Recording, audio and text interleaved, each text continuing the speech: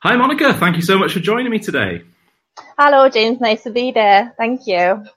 Absolute pleasure to have you. So you are an awesome producer of wedding cakes, and we therefore have a question that might be able to help us out with. And that question is, what wedding cake should I have for my wedding? Well, that's a very open question. As you can imagine, every wedding is different. So you can't really say, for a wedding, you should have this and this cake. There are so many options, so many things to consider. And when clients come to me and ask me for a cake, they usually have got something in mind, what they would like to have, and they've got pictures, and usually they go out of my house with a completely different idea and having this wow effect because they don't know what's available. They just go through pictures and say, oh, I like this, I like that, I like that. But they have got no idea what more is available. So the main thing for me is that you've got to come here with an open mind and design your cake, not just a copy of somebody else's cake, what you found online.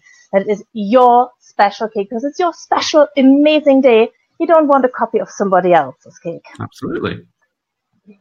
Fantastic. So basically the sky's the limit then. If I came to you and said, I'm interested in this, this, and this, would you then go off and do some research and think about things and come up with a spec for them? Is that how it works?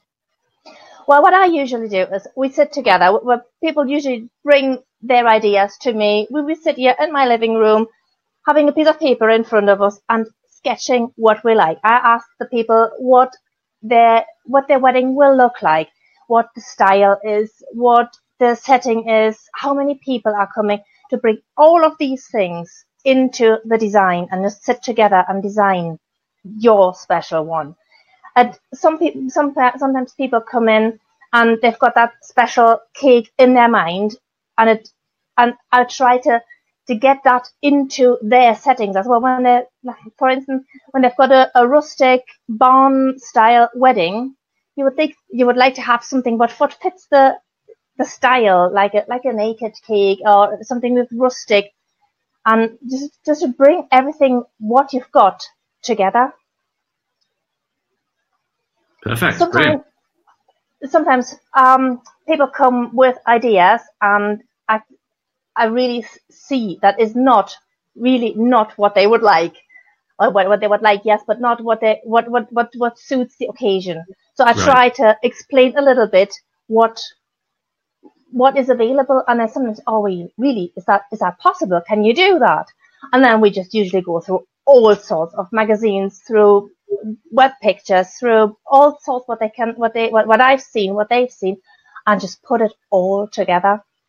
And I think it's very, very important that you've got your own style. And there are so many different ideas, different things, different themes, from naked cakes to skulls. I'm working on a wedding cake with skulls at the moment, and I think it's absolutely amazing that this couple was up to actually saying, okay, yes, we're a little bit of goth style. Is there anything else other than just white 3-tiered cakes? So, yeah. Oh, yeah, there is so much more, and you can just bring everything in. And it's just amazing to see when people come to me and leave happy with knowing that they get what they want. Amazing. I'm glad you brought up naked cakes, actually, because it's been a discussion we've had previously with cake makers. Right. And the impression I've walked away from is naked cakes, because they don't last. Naked cakes, they need to be covered in icing to preserve them, or is that really, would you say that's an issue or not an issue? It all depends what you want to do with the cake. If you want to eat it all straight on the day, not an issue at all. But if you want to preserve it for a couple of days and want to cut it later, what some couples do, they just keep the wedding cake and have a little get together with friends or other people later on, a couple of days later. Then I would say not really the right style of cakes. Or when you're having an outdoor wedding venue where the sun is shining onto that cake, and it is displayed all day long, then I would just suggest something slightly different, like a semi-naked cake where it is a little bit covered, but it doesn't dry out.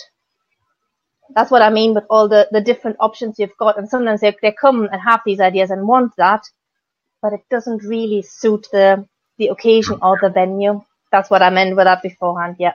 Amazing. So do you find, I mean, naked cakes have been quite popular in the last couple of years, haven't they? Have you found that when people come to you, though, and you start discussing ideas, those naked cakes become fully dressed cakes? Are they... Sometimes, yes.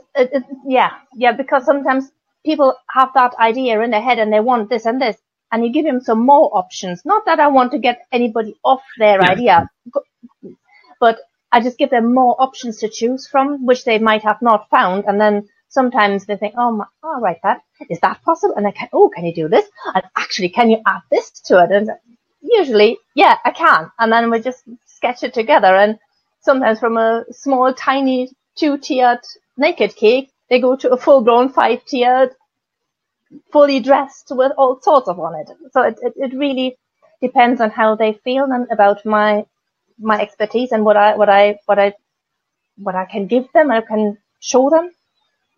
Brilliant. I love that personally because if I ever approach anybody with anything, I want them to kind of take my ideas and run with it. Like, go and build it up as high as it will go. And I love that idea of just bringing you an idea and then going crazy with it and coming up with all sorts of fantastic ways to sort of make it better and better and better. I love it. I think that's fantastic.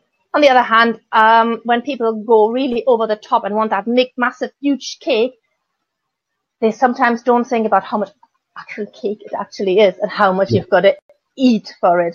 So I try to be reasonable as well. I don't want to rip them off and say, oh yeah, I'm going to have a 5, 6, 7-tiered cake. Yeah, I'm going to make some money out of it. That's not what I want. I want them to be happy with that cake. And even if they want a big cake, but only have got 20 people there, it doesn't make sense to have a big, massive 5-tiered cake. You can make a few tiers in a dummy cake then. Right. Clever. Just to keep the cost down as well for them, because it's so expensive. Everything is so expensive. So I don't really believe in ripping people off with things like that. Sure. I love the idea of drilling into the design of it. Not necessarily just the size, but also the design. I love that idea. If you can, imagination can run wild. That's the amazing place to be. That's cool. Right, yes. One quick fun question for you, actually, to round things out, and that is, what does a dream commission look like for you? Oh, okay. A dream for me is that I can bring my ideas as much as their ideas in it and just design and, to just bring my ideas in and just try and do things which weren't in the discussion maybe, that they say, okay, this and this and this, that's the theme, that is my budget, go for it. That is what I really like, the proper design about it. Right. Cool. That's awesome. Well, thanks so much, Monica. That's been really, really great. Thank you for sharing your insight and your wisdom with us. Thank you very much. Cool. And we hope to speak to you soon. Well, thank you very much for having me. Absolute pleasure to have you. I'll speak to you soon, Monica. Take care. See you later then. Thanks. Bye.